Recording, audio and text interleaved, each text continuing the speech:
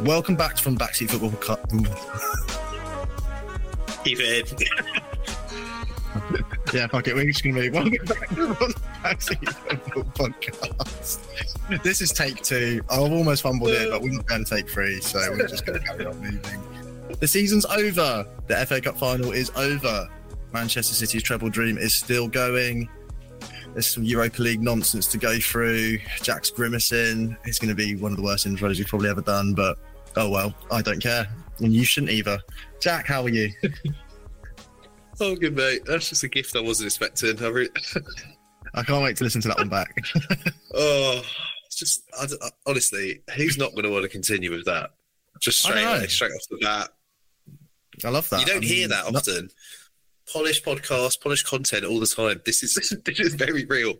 This is very much one take, one touch, whatever that take is. I just forgot the podcast name, I think. Well, I was just so excited to say that line that I said it too fast and then just threw myself off, really. So, yeah, but there you go. I need to just put that behind me. If you like that intro, give us a thumbs up, right? Send us in the chats. Now, we're back. The season's over. I'm just repeating myself. We're doing it slightly different today. We've got the FA Cup to go through, the Europa League, not the conference, to go through, and a little bit of controversy surrounding that. And then we've got the Heroes and Villains feature where we're handpicking a few teams, basically the best teams, and just choosing a hero for each one. But you know why? Because we're running out of things to do. So that's why we're doing that. But we're going to start with the FA Cup final. And I'm going to set the scene. Wembley is electric. Manchester United, Manchester City, a big derby between two big rivals. What happens? 15 seconds. Manchester City 1, Man U 0. Talk to me, Jack. Talk to me. What a goal. First and foremost, what a goal. Gundogan he's the best player in the world right now, isn't he? He's actually the best player in the world. He's so clutch, there's no more that needs to be said. It was a ridiculous goal. It made me, sometimes you see goals and you make like an involuntary noise where you're just like, ooh. Yeah. Oh, yeah. Just one of them. You're like, that's filthy. Outside of the box volley, just smashes it in after about 14 seconds. You think, that's it. Game over. It's done. Man City are going to win 4-0. And I don't know why we expected anything different. So in that regard, it was quite nice that it was a moderately competitive game, I'd say. I think Man United are a bit fortunate. I agree. As we'll get on to, but they gave it a good effort. There was some, controversial decisions, which we'll come on to. But for a whole, at least Man United gave them a game. I think a lot of people, after that first goal went in, probably expecting 3-0, 4-0, like you say. And City certainly didn't look as ruthless as they have done. I feel like it was more like the last couple of 2 games. Their eyes are definitely on Istanbul next week, it seems. Yeah, I'd agree with that. It's a funny one, isn't it? Because they haven't actually won for the last 2 games, which for them is basically like 10 games. Maybe they're just a little bit out of practice, There is something to be said for just being consistent and just winning and getting in that sort of rhythm. And they're not in that at the moment. But am I worried? Of course I'm not. They're obviously going to win next week.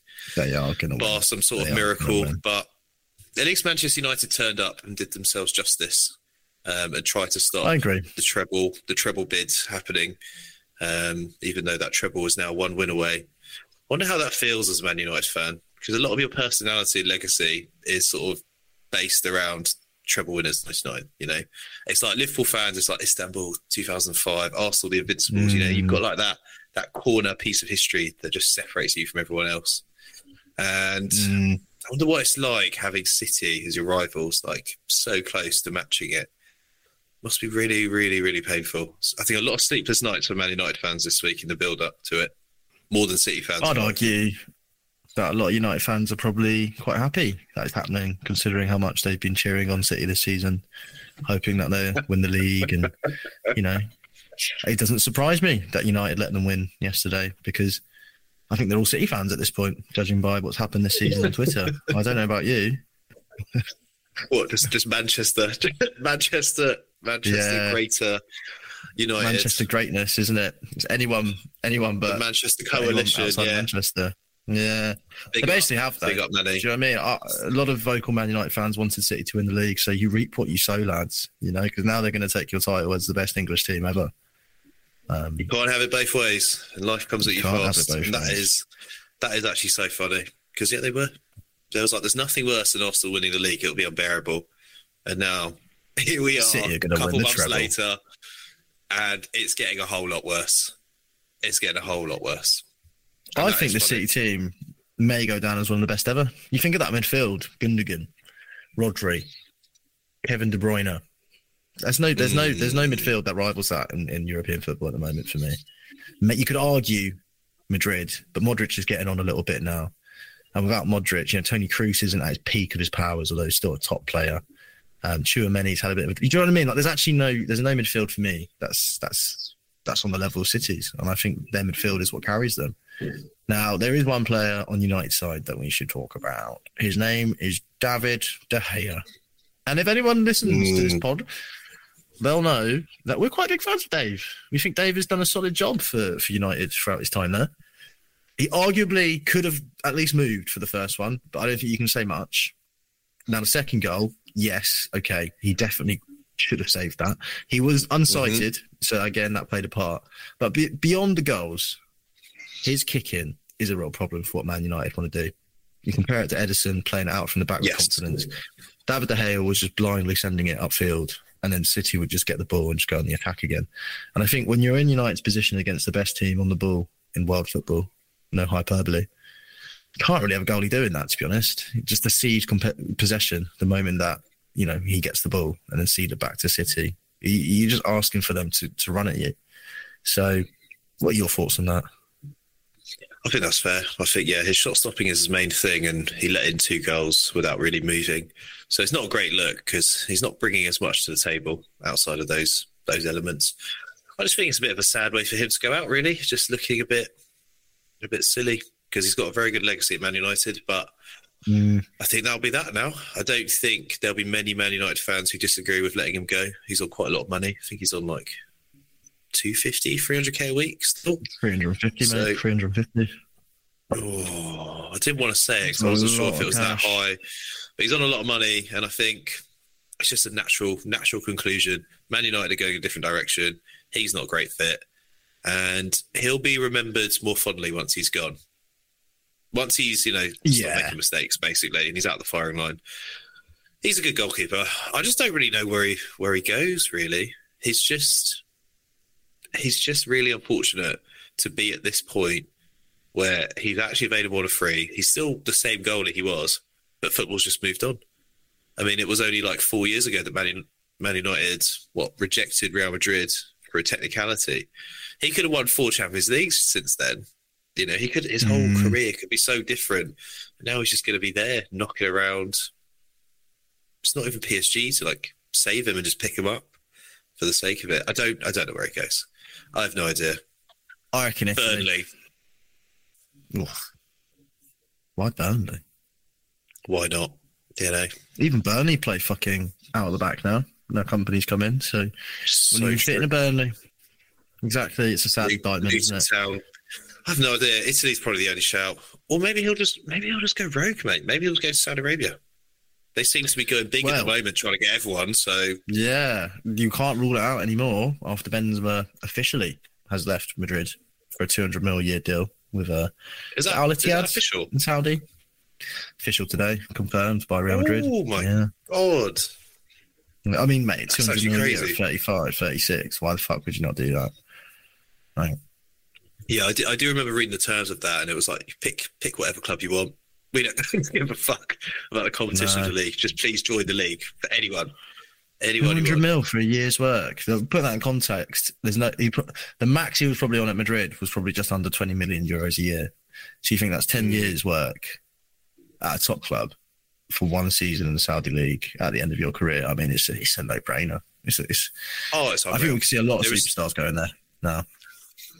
Potentially. This has the feeling of China, though, where it's like these sums are so ridiculous that surely it can't last, can't be sustainable for the long term. It's different, though, isn't it? Different. Like, they have the money.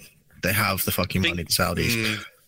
But no, it's not about that. It's about the FA Cup. It's about the FA Cup.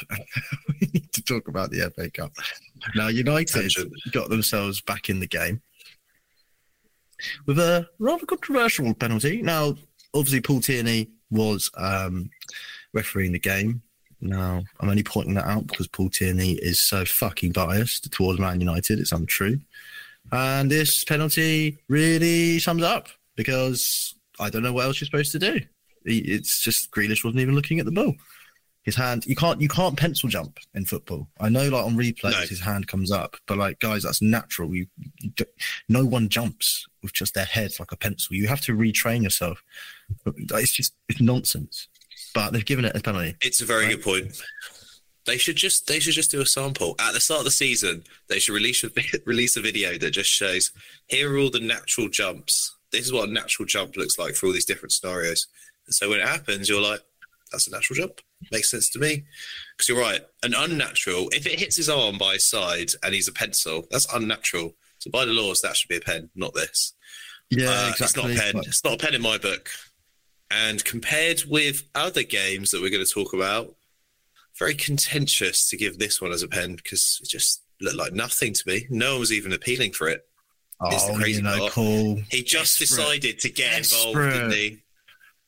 Honestly, David Coote up in the VAR beef as well. Just desperate to get Man United back in the game somehow. So we'll just give him a dodgy pen. Also, bear in mind that De Bruyne got tripped up by, I believe, Wan-Bissaka, which looks like an absolute pen, which wasn't given. Funny that. Nothing to do with Paul's allegiances. Absolutely not. There is no conspiracy there, guys. There really isn't. So yeah, hard done by. 1-1. You feel like United probably could have, taken it to City after that. It would have buoyed your confidence somewhat. And there were a couple of half chances. There weren't there, for United? Yeah. You can't say that they got run over. No, there was an effort from Varane and I think someone hit the post. It wasn't too bad, to be honest. It wasn't like the best game. FA Cup finals rarely are the best game.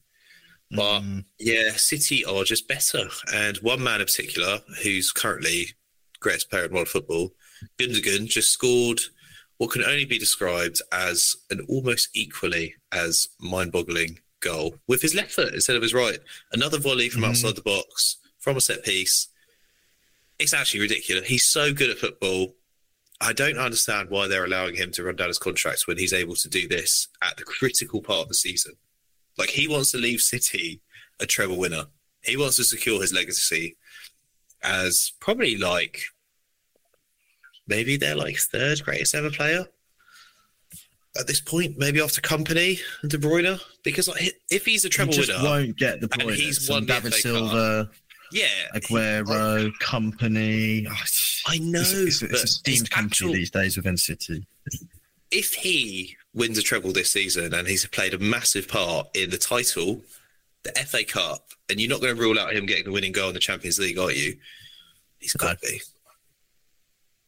I mean, this season, I feel like there's an appreciation for Gundogan. Apparently, the rumours are his reason for running down the contract is he feels that if he were to continue in the Premier League, it would shorten his career because of the rigours of the league football, just kind of how physically intense it is. And that feels like a smart decision from a footballer who is obviously, quite informed on this kind of stuff and is quite conscious, and you would attribute that to Gundogan, right? He's always struck me as an intelligent guy and looks at the bigger picture. So I reckon it's one of those ones where it's like, look, Gundogan, Pep loves you. You have your say-so on what you want to do. And also there's an argument that yes, you want to keep your best players, but the best teams continuously recycle and there's new cycles every time. And, I feel like City wouldn't be a worse team if they did let him go. And I think it's the perfect swan song for Gundogan if he does choose to leave. So it's a nice way of looking at it. Yeah, that's a good way of looking at it, to be fair. You want to be ahead when it comes to squad building. You want to replace people before it's noticeable they need to be replaced. That does make some sense. I wonder if he's gonna have his head turned and join Arsenal, because that is a bit of a theme. And I'm sure I read some rumours that Arsenal were interested in him. Yeah, but you know what I mean? It just doesn't make sense. If you're going to leave City, why the fuck would you join Arsenal? But if you're going to stay in the Premier League, you just sign on for City, wouldn't you? If you're going to go. It's a good point, and I don't know the answer, but it's easy gossip rumours, so let's run with them. Gundogan to Arsenal. Yeah. You heard it here I'd first. take him. Even at 32, I'd take him. Oh, mate, so there you go. He's unreal. 2-1 City. Trebles on. They're all very happy. Grealish was getting on the piss in the dressing room. And you just wouldn't think, you expect them to win the treble. It's as simple as that. But I mean, before we move on to the other final this week, I see you've got a note here about the empty seats at Wembley. It's something I noticed as well. It's got to be corporate, isn't it? It's every year now. It's got to be just corporate tickets. It does look like it's corporate. It's quite shameful, I think. Like, it's okay. Look, sometimes things happen. People don't come when it's like a corporate booking. You know, they have to reschedule a meeting or whatever, or other things come up. But fundamentally, having empty seats at what is supposed to be the showcase UK final of football, it's just a really bad look. There should be a rebalancing, right? Just fuck the corporate seats or halve them, give them to school kids if you have to. Doesn't really matter. But it's a worrying trend that fans will slowly get pushed out of live football as they make room for more corporate sponsorship, more corporate boxes, more bods that don't really care, until it's just all the FIFA boys there, if they want to be, basically. Well, that's what it is. Yeah, I just don't like it. All the FA boys. It's all the FA boys just there in their seats and then not turning up. I guess it's on the day they're just not turning up because you feel like the FA are conscious that it doesn't look great, and it's happened quite a few years in a row now. They just need to reduce the amount, but again, it's just all this lobbying, the politics, the corruption. You know, it's favour seats, isn't it? It's people in the FA giving out these seats as a favour in the hope of some sort of favour back one day. And yeah, it's just the football fan that gets screwed. But I mean, despite the empty seats, I still felt like the atmosphere was electric. City fans came out a good voice, and I know it's a derby, so you'd expect that. But I almost feel like it's not the most heated derby in football just because they've been worlds apart recently. And say Liverpool, no, it's definitely not the worst derby. 100%. Even Arsenal, Man United. There's history there, genuine history. I just think no one knows how to deal with City. That's part of it. Although I think Liverpool have a good derby with City because we've got a bit of modern history, a lot of clashes. I think we've built something up there. Those games are always quite spicy, but it is quite interesting that Man United would rather see City win everything than Liverpool or Arsenal. Says it all about the modern United fan, but I've slandered them enough for the last couple of pods, so I'll let them off. So let's move on. Europa League final. Sevilla, the perennial champions of fucking Europa League. Versus they're unbelievable. Roma. It's unbelievable, isn't it? It was going to happen like this anyway. Obviously, it's a stodgy 1-1. You thought maybe Mourinho might have had a masterclass. No, it's just part of the bus football, which he so loves. And Sevilla have been pretty trash this season, truth be told, but this is Sevilla's season. And I put myself through 2 hours of this contest, and I have to say it wasn't the most exciting game. It wasn't. It really wasn't the most exciting game. I don't know what you're expecting, though, mate. When Mourinho's involved in a final, it's not usually a good game. It's a war of attrition. All the talk build-up, or all the talk in advance of the game was just that Sevilla have won every Europa League final they've ever been in, and Mourinho's won every European final he's ever been in. 5 apiece, so something had to give, which is wild. And, yeah, in the end, it wasn't that interesting. But there were some interesting talking points outside of the football, I'd say, more than anything. I think there were broader talking points that involved the referees, the managers, and some very contentious decisions. But cast your mind to the beginning of the game, pre-match, in the week building up to this game, Mourinho was just doing his normal thing, talking about Dybala, saying he's very injured, probably not going to play this game, might play 20 minutes at the end. Obviously, Dybala starts immediately and just carries on and scores the opener. I just think, even in this age of all the information online, it's so funny to realise that those surprises can still happen. That's the thing with Mourinho, though, isn't it? Is that behind all the shithousery, I just really fucking like him. He's such a good character within world football. I mean, he's past his best. You know, he's definitely past his best. I think post United, we've seen the drop off of Jose, and football's gone past him with his, tactical acumen. But I hope he continues gracing us with his antics. But there is controversy surrounding Mourinho. So there were some controversial decisions within the game. I can't really remember what they were. I think it was a dodgy penalty call that either wasn't given or was given. I think it wasn't given. Yeah, so I can give you a sort of breakdown of what exactly went on. some of it, I can understand the frustration, if I'm going to be honest. So, for example, there was an initial penalty given against Roma for a foul, which was overturned by VAR, which was the correct decision. So nothing to get annoyed about. That was actually a very logical, good implementation of VAR. And then later on in the second half, deep into the second half, there's a Roma cross that comes in, hits someone's arm. The arm is by his side, but it's a bit, it's a bit out. To me, Stonewall penalty. I don't really understand how it wasn't given. What, worse than Grealish's in the FA Cup? Far worse for me. Far worse. Like, just blatant, obvious. It was the same as when Mane got a penalty against Tottenham in the final. Arguably, I'd say more of a penalty. Worse because he had a good second or two. It's not like they were next to each other. There was quite a big gap. I have no idea why that wasn't given as a penalty, if I'm honest. But Michael, what's his name? Anthony Taylor. He's not a good referee. He's not. Not really sure why he's doing this final. He's not a good referee. And then during the penalties, Sevilla are 3-1 up. This is the penalty to win it. And it's saved, or it hits the post. I can't remember. And then there's a very minor encroachment from the goalie. They clock onto it, retake it, and then Sevilla win. So it's those 2 points that have gone against Roma that have caused Mourinho to lose his shit and wait in the car park. Just like the meme. Just wait in the car park and then just start ranting and raving at Anthony Taylor. Yeah, I mean, he did recreate the meme, which is classic Jose, and also quoted the famous "You're a fucking disgrace" from Drogba all those years ago in that semi-final between Chelsea and Barca. So it was nice. It was enjoyable. It was, knowing what happened after that, he's obviously set the precedent, and Mourinho should know that his influence spreads far and wide. The Roma fans absolutely adore him, and it was only going to be interpreted one way. You shouldn't, as a manager, go chase down the officials in the car park to, abuse them. Tensions are high. Emotions were high. And at that point, if that had been everything, then it would just be another classic Jose episode. He might have got a slap on the wrist, but kind of no harm done. The problem is that when Anthony Taylor and his wife, which is unfortunate, were trying to leave the country via the airport, they were mobbed by Roma fans. I saw some chairs being thrown. It was nasty business, and I shouldn't laugh. Nah, it's a natural reaction though. Like, you laugh initially, 'cause that is like meme culture, and then you're like, oh, this is actually pretty bad. It's actually pretty nasty. So you think, like, without being too stereotypical, Roma fans, Lazio fans are known for like fatal fan violence historically.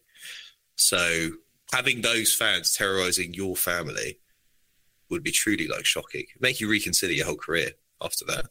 Is it really worth it when I'm getting this much abuse that my family is actually in genuine danger? It was bad.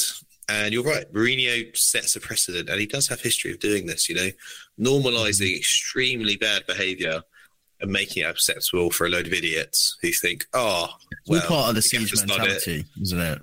Yeah, exactly. He brings you in, but it's pretty inexcusable, and nothing will happen. He's not going to get punished for it. He knows the rules by now. He's old enough and wise enough to know it's far enough away from him. He'll be like, nothing to do with me. I didn't tell them to do that. And he's right. But it's not about that. It's about being a role model. It's worth saying as well is that no matter how poor a referee's decision is, there's no universe where they deserve to get attacked and mobbed with their family. And Anthony Taylor didn't make horrific mistakes. He just made some mistakes in the big final. Now, though, do you think it's now time that we mic up the referees so this is my thinking, to avoid this kind of situation? I think what riles fans up is they don't understand how a decision's been made. I think if the referees associations across Europe, across the world, right, just did what they did in rugby, just mic them up, right? Mic up the VAR officials, stop letting them hide behind something, and then there'll be a bit more accountability in terms of their decision making, and maybe it would just kind of placate people that are perhaps otherwise angry. They do it in rugby, so this isn't crazy. They've done it in rugby for decades, and I know that they treat the referee better in rugby. But I do feel that if those decision makings were actually, vocalized so you could hear it in game, then people be like, okay, well, at least that's their thinking. Because at the moment, it's just like, what the hell's going on? Just get riled up. Yeah. And these mistakes, refereeing has been so poor in the Premier League this year. So poor. There's been some awful mistakes. And you felt VAR was going to sort it out, but it just feels like the levels got worse. So I hope there's learnings on both sides. And that's not me blaming the referee. I'm just saying that we may see more stuff like this if the refereeing level stays so poor. And there's kind of no answers afterwards as to how they've made a decision that, to many people who watch it, is a mistake, right? What do you think that would help, personally? Yeah, I think it's a really good opportunity. I mean, they could just trial it in the Conference League, for example. They could trial it in one competition, which has no offense, like a lower, lesser impact. Have you watched the if clip? The decisions aren't critical. But it helps humanise the referee as well. Because I think when you don't agree with something, at least if you understand why it's that way, you can still disagree, but it definitely takes the edge off stuff. If you can understand, you'd be like, okay, I can see how you got there. I don't agree, but at least it makes sense now to me why you've made that decision. You can kind of make peace with it if you know the motive behind stuff. Yeah. And, I feel like, referees, I don't know. We're just evolving. And if you're going to bring VAR in, then, the next step is to bring, I want to say accountability, but it's not accountability. It's just kind of more context on decision making, which may help, just cross that divide between referees being just the ultimate evil. But that being said, Anthony Taylor should never have been near a European final. And he's... Yes, he's not very good at his job, but unfortunately, the standard refereeing is poor and they've added more complications than ever. So the decisions are always going to be bad in hindsight.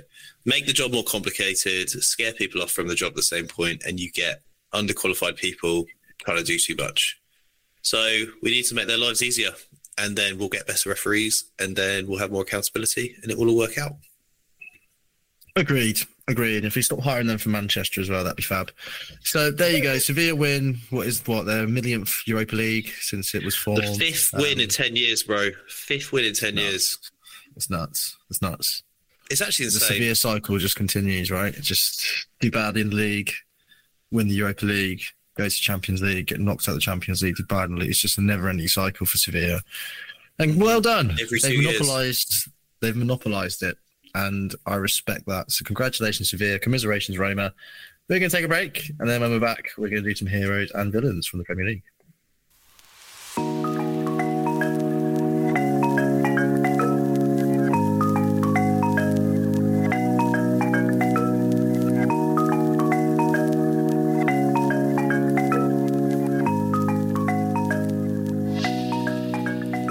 Welcome back to From the Backseat Football Podcast. We have got a new section now, Heroes and Villains. We thought we could do winner and loser, but it's more funny this way. And we're trying to do some that are outside the box, right? But sometimes, like with all end-of-season awards, we've all watched the season. It's very hard to deviate from what is an extremely obvious winner. So what we've done is for this episode, we're going to do the top half of the table, and then next week's episode, we're going to do the bottom half of the table, as well as Champions League. So stuff to look forward to. If your team had a bad season, you'll have to shoot it next week. But if your team had a good season and you support Man City, we're going to start with them because we're doing it in table order. So for me, I've taken Man City. I think the hero, I just think it can't be anyone else, unfortunately. It has to be Erling Haaland, and that's really boring, and I really hate that that's my answer, but that is the truth. Like, he's quite funny. He's a ruthless robot, and we've never seen anything like it in the Prem. 52 goals and 9 assists in 51 games. And he's just made a mockery of our entire league and single-handedly won probably at least 10, 12 games this season just from being him. He's made City better. Some would say worse. It's very hard to say. Depends on what happens in the Champions League final, but a hat-trick against Inter feels like kind of the perfect end to a perfect debut season, and you wouldn't bank against it. So even if his transfer fee, which is apparently well over 100 mil, because his dad got about 30 mil and his agent got about 30 mil, it's still a bargain. He's probably worth at least 200 mil plus right now, and he could be the most expensive player of all time. his next transfer could blow everyone out of the water. So I hope you don't disagree, but it seems like an obvious one. No, I completely agree. He is a genuine superstar at 22, isn't he? Like a genuine world superstar. And I almost feel like he's the attention's more on him this season than Mbappe, which is nuts. Mm-hmm. But you just feel like Haaland has surpassed Mbappe almost in terms of just kind of coverage and his impact. And, part of that is stepping up to a Premier League team like City.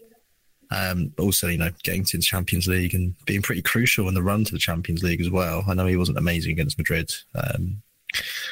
But yeah, it's really hard to disagree. It's a shame. It's a real shame. I'd love him to been a villain and flop, but he's just not. So, yeah. Me too, mate. But just can't argue with it. And then the villain for me for Man City, it's actually quite hard to choose one because there's not an obvious candidate because they had such a good season, but it's hard to look past Calvin Phillips as a bit of a villain in this season. And I think if we look at, yeah, well, let's explore this whole signing, right? Their transfer policy, City's over the last 2 summers, was homegrown players, right? Mm-hmm. And we know exactly why that is because they don't have any. So they bought Grealish last summer. They bought Ake, who counts as homegrown, and Phillips this summer. They got rid of Sterling. I had a look at their squad. They're right on the limit of 8 homegrown players. And so in that regard, Calvin Phillips has been a great success because he's helped them meet that quota. And there's very few English players who are good enough to be in City's squad. So that is why he's there, basically. On the flip side, he's also been called fat by Guardiola. He's played 595 minutes across all comps, which is 6.5 starts, and he cost 50 mil. So villainous, I'd say. Yeah, it's hard to choose a villain for Man City, isn't it? Because they've just been so good. You could say that their ownerships are a bit villainous, if we're being really... Too easy, though. That's too easy, isn't it? Thing. Too fucking easy. Yeah, Calvin Phillips, rightly so. He's just been non-existent. In the Euros, he was a top player, highly rated player. But, yeah, it just really hasn't done well. But then also, you know what it's like, first season under Pep, takes a little bit of bedding in, and he hasn't really had the opportunity. But why would you in a midfield that's got Rodri, De Bruyne, Gundogan? You know what I mean? You're not going to be a starter, and I think you probably knew that when you signed. But first Premier League trophy. Does he get a Premier League trophy? Has he even played 5 games? No, he hasn't played 5 games in the Prem, I don't think. Well, then does he qualify for it? I'm not really sure. I don't remember what the rules are. They might have changed. It might just be 1 now, 1 appearance. Could be 1 now, yeah. It was 10 before, and then it was 5. Yeah. I think there was contentious people who missed out, like people who scored a goal that won a game and didn't get a winner's medal. So it might just be 1 now. That makes sense. I would prefer that. I think it's a bit harsh, isn't it? Especially in this day and age where squads are so competitive. Okay, yeah, I'll give you that. Nothing to say. So I'm doing Arsenal. Great. Too easy. Yeah, too easy, right? So hero, extremely hard decision, but I'm going to give it to Martin Odegaard. Bukayo, I'm sorry. It was a hard decision between the two. It really was. I just feel like Odegaard this season has hit new levels, especially in the early part of the season. He's just been terrific. I know he kind of tailed off as the rest of the Arsenal team did towards the end of the season, but he's really led from the front. And I think everyone at one point was like, he's the best midfielder in the Premier League, which is no mean feat. Mm-hmm. Most goals scored from outside the box this season. Kevin, eat your fucking heart out, son. We'll take that. And then I want to just remind everyone of that slide tackle backheel trick that he did against Everton. Like, what the fuck? Yeah, he's a man of moments, and it's been a real pleasure watching him. So you're my hero, Martin. Now, that's a tough one, but I think you've made the right decision there. He has been unreal. What he's done this season is elevate himself into the potentially the best Arsenal player conversation, because he wasn't at the start of the summer. That was obviously Saka. And now, it's hard to say, really. There's quite a few candidates. So, yeah, he's had a proper breakout season, and he's fucking good at football. But honourable mention to Bukayo. He's had a great season too. It's just, it'd have been too easy to have chosen you. Right. Villain. It's a hard one, this one. Usually it would go to our boy Granite, but he's had his redemption story this season, so you can't actually give it to him in good faith. But there is one candidate that sticks out in this Arsenal squad, and his name is Benjamin White. Yes, Arsenal's very own shithouse. Yes. I mean, villain in the sense of he is just a villain, isn't he? He's a villain on the pitch. From squaring up to Foden to chasing after Gemma Collins when he was younger. This guy's a menace. He's a fucking menace, you know? I don't know if you watched some of his interviews this season, but it's the bluntest guy in the world. Just doesn't give a shit. Doesn't care. He doesn't like football, does he? And it really shows. He's almost got like resentment to it at times. That he has to do anything other than just play it for 90 minutes. If you try and bring him into anything else like interviews, you can tell he's just seething inside. Well, I mean, let's not forget, he came home from the World Cup because he couldn't be bothered. So, true villain. And yes, the guy that doesn't love football just makes me love him even more. You know, it must annoy people that he's so good at football and yet doesn't give a shit. It's just a fucking day job to him. So, I'll give it to you, Ben, in the nicest way possible. You know, you're a villain after my own heart. You're one of those kind of antagonists that we're all rooting for. So, there you go. That's my villain. The anti-hero. The anti-hero I like that. Of football. It's a good. I mean, I thought you were going to say Rob Holding, so I rate that. You've spared Rob Holding any further. Oh, he was close, but I didn't want to bully Rob any more than, you know, he already probably feels bad for how bad he is. I'm sure Rob listens to this podcast every week, and I wouldn't want him to stop listening just because I called him a villain.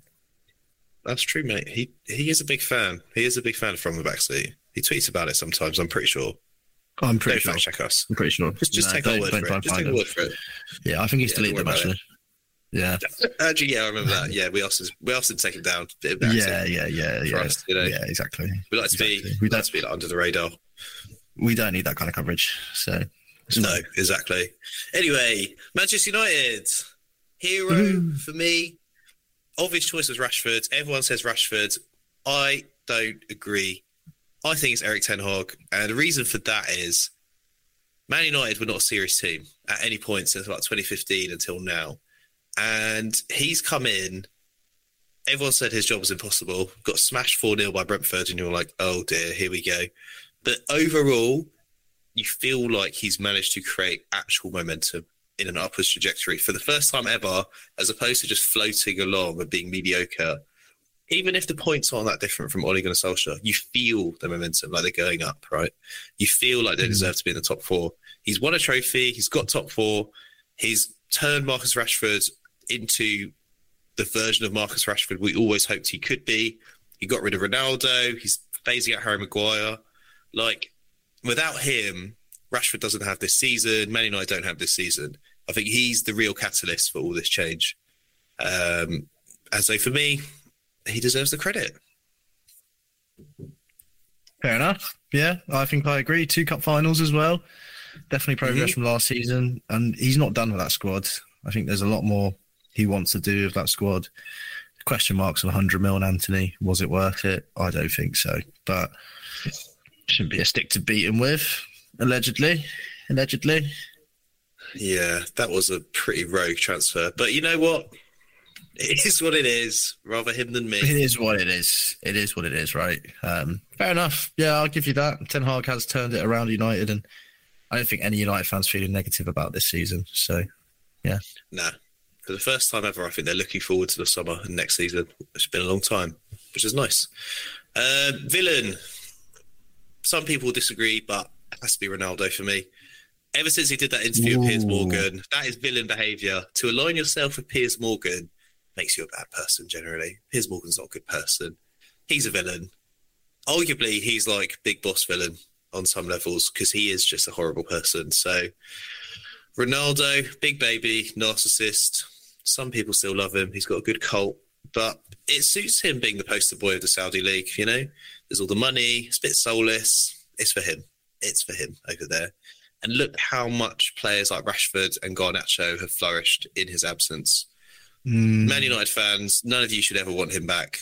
That was a season too long. And for me, big villain vibes from Ronnie. Yeah, Hard to argue. Hard to argue as well that what United's form pre-Ronaldo and post-Ronaldo leaving is unquestionable, isn't it? His time had just come. It always felt like a weird transfer. Really, he should have gone to City. You know, he should have just fucked his legacy at United and gone to City for a season and just won it all and scored loads of goals. He would have been fantastic under Guardiola. I am positive of that. And from the outset, they've signed him for all the wrong reasons. So, yeah, sad end, but it is what it is.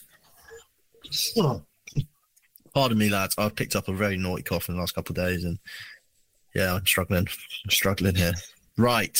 I got Newcastle. So, great. Right. Here. I wonder who the villains are going to be. Could it be I was quite happy I got person? Newcastle. Yeah, it's only one person. No, we're coming back. Hero. I've given it to Bruno Guimaraes. Yes, not sure how a Brazilian from Rio has managed to bond with the Geordie fan base this whilst, but I think he really epitomises everything that this Newcastle side have become, which is ambitious, hungry, tenacious, all these buzzwords about mentality. But he's a fantastic midfielder. And I think it speaks volumes that there's no question that he's going to sign a new deal at Newcastle rather than go to Real Madrid or Barca, where they would easily sign him. He must be loving it up there, and they must be loving him too, and they do. But it's a really worrying sight for rival fans because I honestly thought, Brazilians aren't going to like fucking Tyneside. He is. He's thriving up there. And if he's going to be the kind of caliber of player they bring in, then fuck me, we're ruined. Like, rest of the league should be sweating because he could walk into any team. I truly believe that. He could walk into any team in the league. And yeah, he's class. I literally haven't got a bad word to say about him. He's a great player. And him signing a new deal has absolutely nothing to do with Saudi money. I don't know who suggested that. That's outrageous. It's nothing to do with that. He's not getting 50 mil under the table untaxed. That's not true. So absolutely not. It's all about the love. It's all about the love. It's about the love, the history. I heard that when he was in the slums in Rio, he wore a Newcastle shirt with Shearer's name on the back. I heard that too, actually. I think there's videos of him doing Shearer's celebration. I've heard that.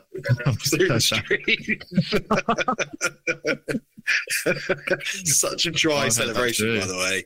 That is truly the worst celebration. It's so far from iconic.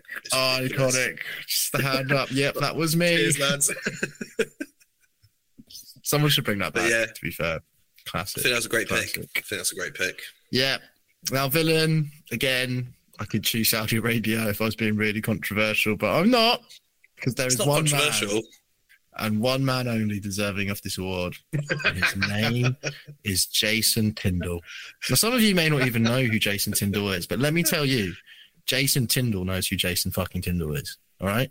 Assistant manager to Eddie Howe, but more like usurper. He's the Judas to the Eddie Howe Jesus. You know what I mean? The guy is there to stab backs. I don't know if you've seen him. He's there trying to get the handshake in after the game. Before Eddie Howe. Like, the gall of this guy knows no bounds. And if you don't believe me, right, if you don't fucking believe me about this, then the Twitter account, aptly named Jason Tindall, desperate to be centre of attention, has just under 57,000 followers this season, which means that I'm not alone in thinking that this guy is a Class A wanker. Now, Gary O'Neill from Bournemouth quite rightly aired him when he went for the handshake first, and you should watch that on YouTube if you haven't seen that, because Jason can't believe it that someone would disrespect him, that he is not the main man at Newcastle, that someone would choose to shake hands with the actual manager before Jason. So that is brilliant. I don't know if anyone else has seen it, because every fucking time, can I add, in the post-match dressing room team photos, honestly, Jack, I don't know if you noticed this, mate, every dressing room photo, look to the centre, like, and I mean like a scientific centre, like if you were to draw the lines and like mathematically figure it out, Jason Tindall's mug is always there, right, in front and centre. That's unreal. The guy. Just get out. This guy, man, just can't get himself out of the limelight. And then when they interviewed him about all the attention he was getting, you know what he said? People were jealous. People were jealous. Oh, I can't believe this guy. Oh my God, he sounds like he's like an LA like celebrity, or influencer. He's like, people are just jealous of me. They wish they could be me. But no one can be Jace. So, no one can be Jace. No. So there you are, Jason Tyndall, the absolute villain up in Newcastle, and the guy needs to be stopped. Stop shaking his hands, everyone. It's outrageous. Who is this man? So yeah, there you go. Well, now people are aware of it. I wonder if people are going to make a byline to go straight past him, no matter what, no matter how much he tries to get in. They should. Way. I mean, Gary O'Neill did it. It's so good, beautiful. So everyone, keep up that energy. It is truly astounding. But if you haven't followed the Twitter account as well, guys, it's maybe one of the best football Twitter accounts currently out there. It's fucking hilarious, to be honest. Like, well done, admin, for that account, because that's brilliant. They've seen opportunity, they're taking it. I'm gonna have to check it out after this, because I'm not as well versed on just how much of a massive wanker Jason Tyndall is. So just go through Jason Tyndall, centre of attention. Right, I've followed him on Twitter, so it should come up quite easy for us. And just scroll through the timeline, mate. It's just so funny. It's actually so funny. And it's such a niche, random thing to focus on. Yeah. And the fact that there's enough content to make it a regular theme. I'm excited. Oh, you should. It should. It's definitely a good one to watch. So there you go. All right, Jack. Who have you got? Well, I've got Liverpool, obviously. Hero. I'm not going to lie, mate. I was trying to think. I was like, who the hell is the hero this year? And I was like, no one deserves it. No one deserves it. I almost put Pacetic in there simply because he had an okay season. Wow. Yeah. But then I realised I'd overlooked someone. Maybe we've all overlooked him this season, and that is Alisson. Holy shit. He has saved our season. Even though we're fifth, really without Alisson, we're 10th. He's unreal. I don't think people understand how good he's been this season, because we've conceded a lot of goals, but his expected goals conceded this season is 10. So he has saved 10 goals that most keepers in the Prem would have let in. And in that scale, the next best is 4. So he is so clear of every other goalie, and he's having to work really, really hard this season. And in an ideal world, it's just like when David De Gea wins like the Golden Glove. In an ideal world, you don't want your goalie being the centre of attention, but for me, it's clear he's the best goalkeeper I've ever seen at Liverpool. This was a great season from him, and I think he's top 3 goalies in the world, if not top 1 for me. He's just got it all. He's got it all. He's got all the physical qualities, the ball playing, and he's got that aura where you're like, oh my God, he's massive. I'm not going to score. He makes people shit themselves, and I'm just so grateful. I'm just so grateful that he's here, because this could have been a truly Tottenham or Chelsea season for us otherwise. Would have been nice to have seen the stats, wouldn't it? If Alisson, mind you, that doesn't really quantify anything, because then you're just looking, no, that's a stupid stat. Sorry, just ignore me. But he's definitely saved you at least 12 points this season, just from the amount of goals that he saved.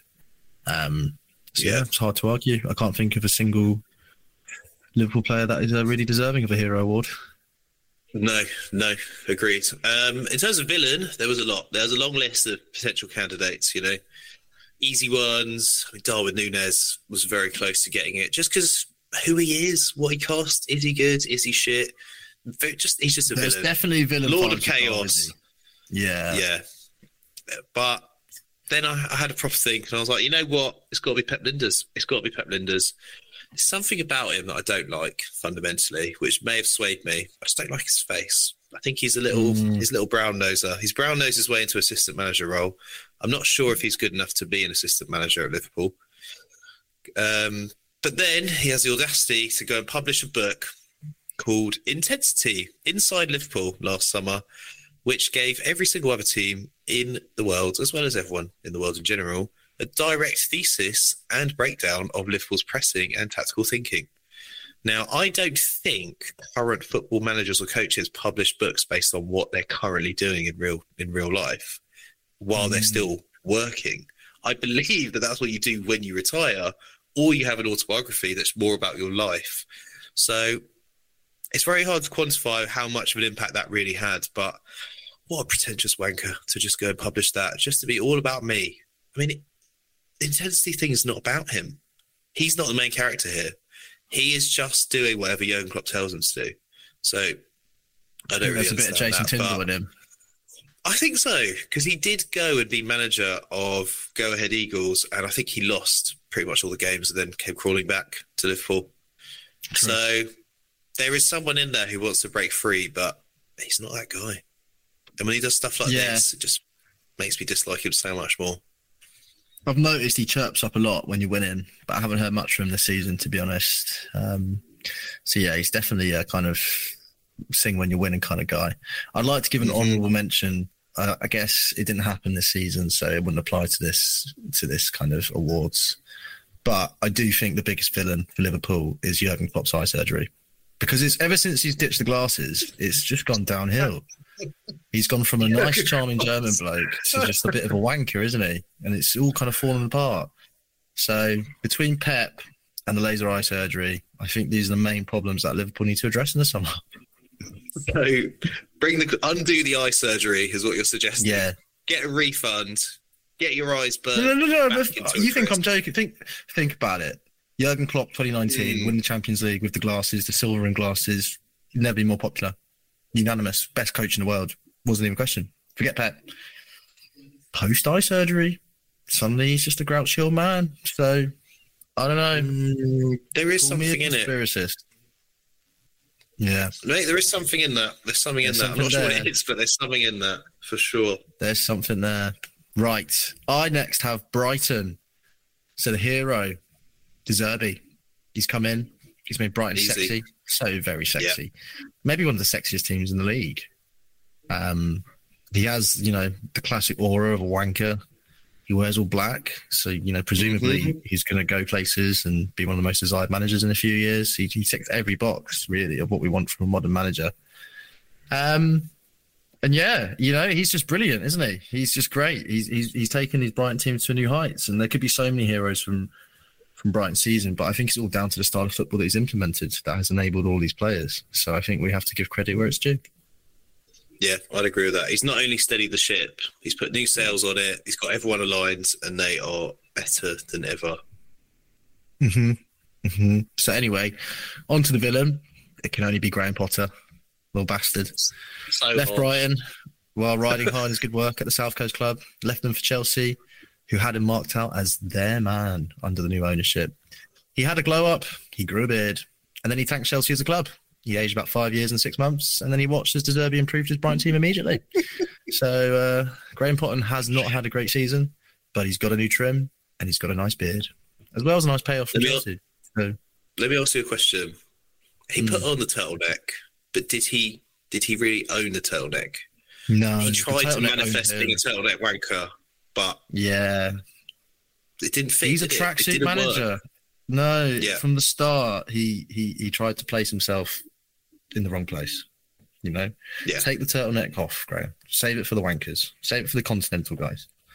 So what he's lacking, when you don the turtleneck, you have to not just be a tactician. You have to be a bit of a naughty bastard as well. You have to be a bit horrible sometimes. The two go hand in hand. It's very misleading, the turtleneck. It has to be. Graham Potter have the arrogance, He is the physical football embodiment of nice guys finish last, unfortunately. And he has. He has. So, sorry, GP. I heard he's on an island in fucking Indonesia or something, just collecting his thoughts while crying into his 20 mil. And you have no one to blame but yourself, mate. You have no one to blame but yourself. You know what happened to Graham is basically he thought he found someone like a more beautiful wife in Chelsea, but he should never have left his actual true love, which was Brighton and Hove Albion. Yeah. And now De Zerbi is smashing it. De Zerbi is smashing it every week, and he has to sit there and watch as the new man comes and takes his. He knows he checks out, mate, and he's just sitting there watching from the other side of the street. De Zerbi. De Zerbi just looks at him and goes, "Yeah, that's right. Exactly. This is mine now." Yeah.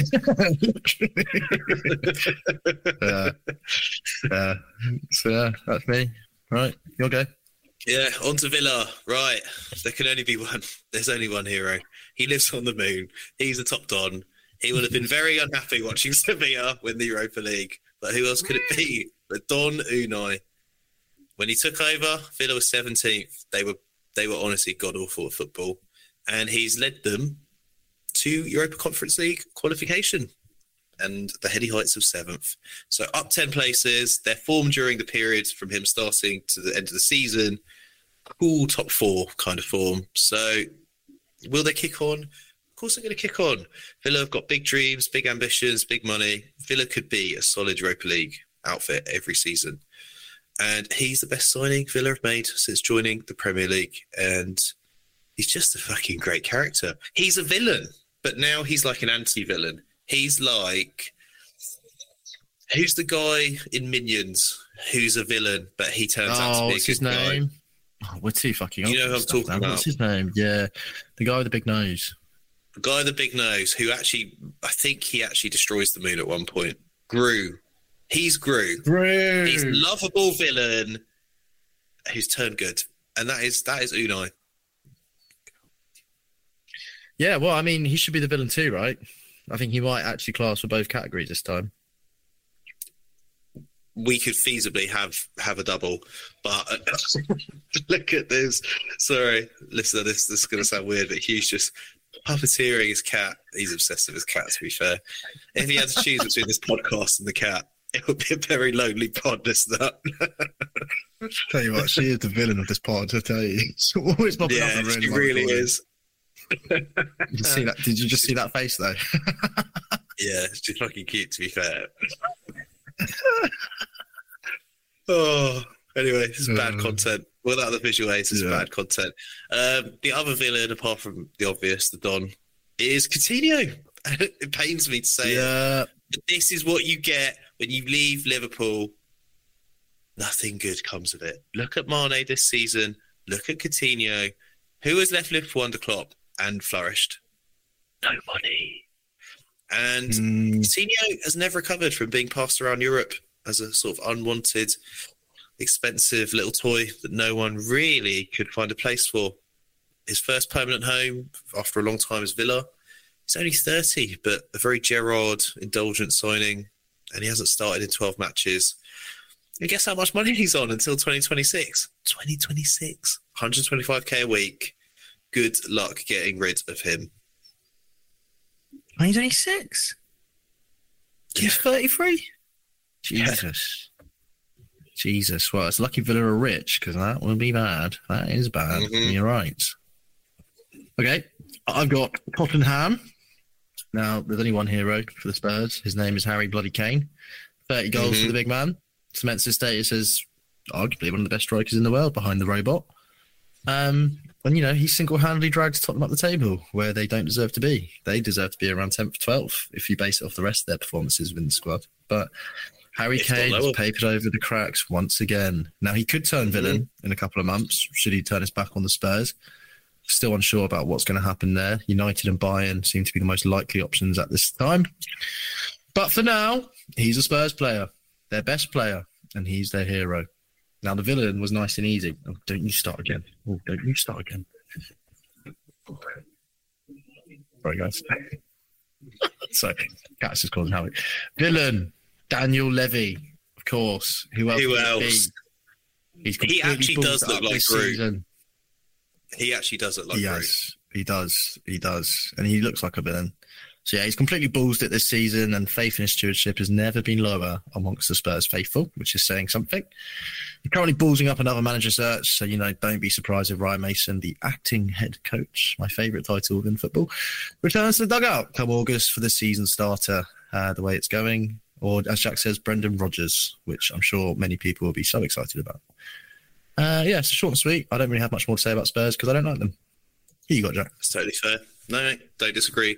So I've got Brentford, and, you know, it's unfortunate that the hero that I originally had has turned villain, so we'll get onto him in a minute. No prizes for guessing who that is. So I've gone for a slightly different one. My hero is Ben Mee, and I'm just going to take you on a journey of why he's fucking great, lads, basically. Ben Mee, Mr. Burnley, never ever played expansive football in his life, signed on a free transfer from Burnley after they got relegated in the summer. Interesting. How does he fit in? Is this going to work? 32 years old, last lucrative contract of his career. Took a very modest 55k a week to join Brentford. Not too crazy. Could have probably got closer to 100 realistically. And what does he go and do? makes the most Premier League appearances for Brentford this season. He's played in all of their games but one, and has been generally excellent, including ball playing, helping to get them to their highest ever finish of 9th. So I think he's been one of the signings of the season, and I just love to see it, really, just to see what he's really about outside of Burnley and Sean Dyche. Turns out he's extremely good at football. Nice. I agree. Ben Mee has been pretty solid for them, and also a big part of their set-piece routines early in the season. So, yes, I agree. Now, yes. Fulham for you, the final of the section. Whoa. We've got to do a villain. We've got to do a villain of Brentford. Whoa, shit, sorry. My bad. Can you guess who it is? It's Ivan Toney. Of course you can. Of course you can. Listen, everyone could guess. I didn't want to do this because I feel bad, but at the end of the day, being Brentford's top scorer and then getting an 8th month ban for betting is not a great look. It's pretty inexcusable. The only positive I can see from this whole thing is that he's staying at Brentford. Ain't nobody going to try and buy him anytime soon. So that's the nice thing. Will he be fit next season? No. Will he score goals? Probably yes, when he comes back. So villainous behaviour, particularly betting on Brentford to lose when he wasn't playing in the team. That smacks of either hedging your bets, because we've all bet against our own team, so that whatever the outcome, either we get the points or we get the money. We've done that before. Or it just smacks of him saying, without me, they're just shit, so they're probably going to lose. Yeah. And I could see either of those scenarios. Either of those could be true. And yeah, unfortunately, what should be a really good season for Ivan has just turned into an absolute shit show. And it'd be interesting, as you say, to see how it turns out with his return to football. Looks like the club are backing him. So, rest up, Ivan, kick the habit, and we'll see you next season, lad. Now, Fulham. Are we good? We're going to Fulham. Hero. I'll be honest, I haven't been following Fulham that much, but I've got one man in mind who I really appreciated this season. Cat, get out of the way. Paulinho. Now, I'll tell you a story. I have a good colleague who works in Lisbon. His name's Afonso. Shout out Afonso. And he's an avid Sporting Lisbon fan. Obviously, we almost came to blows over the Europa League final, quarter-final even, where they brutally murdered Saliba and ruined our season. Scored 45-yarder, fuckers. But he told me when Paulinho signed, I told him that he signed for Fulham and asked him for his views on him. He was like, What? That trash team? What? Because he felt Paulinho was a step above. And actually, he definitely is. Paulinho actually has some of the best defensive stats in the league. And if anyone who watches him play, he's an absolute chopper. He's got long legs. He loves a slide tackle. He's a big lad. Scored some important goals too. And they'll be very happy if they can keep hold of Wow over the summer for them, I imagine. And yeah, he's proved me an astute little signing. So that is my hero. Now, Fulham, it's very easy, this one. It's been a good season for Fulham, but there's only one player that deserves the title. His name is Mitrovic. And I'll tell you why. Anyone who needs context, this is mainly down to his downright villainy of pushing a referee at Old Trafford. After the referee once again, gave a questionable decision in favour of United because they are absolutely not biased towards United. No, they are not biased towards United. I cannot believe you would suggest that. What do you mean more than half of PL referees are from Greater Manchester? It's just a coincidence. They're not fucking biased towards United. Anyway, it resulted in a 9-match ban. So read into that what you will. And yeah, he missed a couple penalties as well. So just... Not just a couple, mate. The most ever by anyone in one season. It's no need to be mean, mate. Villainous behaviour. Yeah. Villainous behaviour. You need characters like that, but he is... So really, the real villains are the PGMOL of the season, right? Facts. These guys just operating out of Manchester, and anything Manchester United related, they're just giving it. Just fucking giving it. So... There's me. That's me done, actually, on my section. Have you got more, Jack? Yeah, that's us done. That's a wrap. So we will do the other half of those next week, along with Champions League final, maybe the Conference League final. Give a shout out to West Ham, especially if they win it. We'll definitely cover them. We'll do it for Nobby. Nobby will do it for us. And not Nobby, Knowlesy. Speaking of Knowlesy, by the way, before we wrap up, for anyone who's unaware, Knowlesy is that old West Ham fan who beat down about 1,000 Alkmaar teenagers He was like one man. He was like 300, just the one man wall of 300, just smashing through the arms of Persia. West Ham! Kicked him downstairs, right? Exactly. Absolutely banged him. But they've released an action figure of him, and I think that's too far now. This is too far. Yeah, there was no need for that. But yeah, can't wait to see how that plays out. Hopefully, he makes an appearance in that game as well. A real hero to end our pod. That's sick. That's so funny. Cool. That was good. That was fun. So, guys, as always, thanks for listening. As you can tell, we're trying to find content somewhere, and so we'll carry on. We will. We should. We will. So yeah, thanks for listening. We'll be back next week, like Jack said. I ain't gonna tell you what we're doing because he's just told you. Have a good week. Hopefully City don't win the treble. Make sure you say your prayers this week if you're religious. And if you're into, voodoo, maybe put it on City. Just saying. Now's the time. Paul Pogba, get in touch with your brother, mate. It's time. Paul.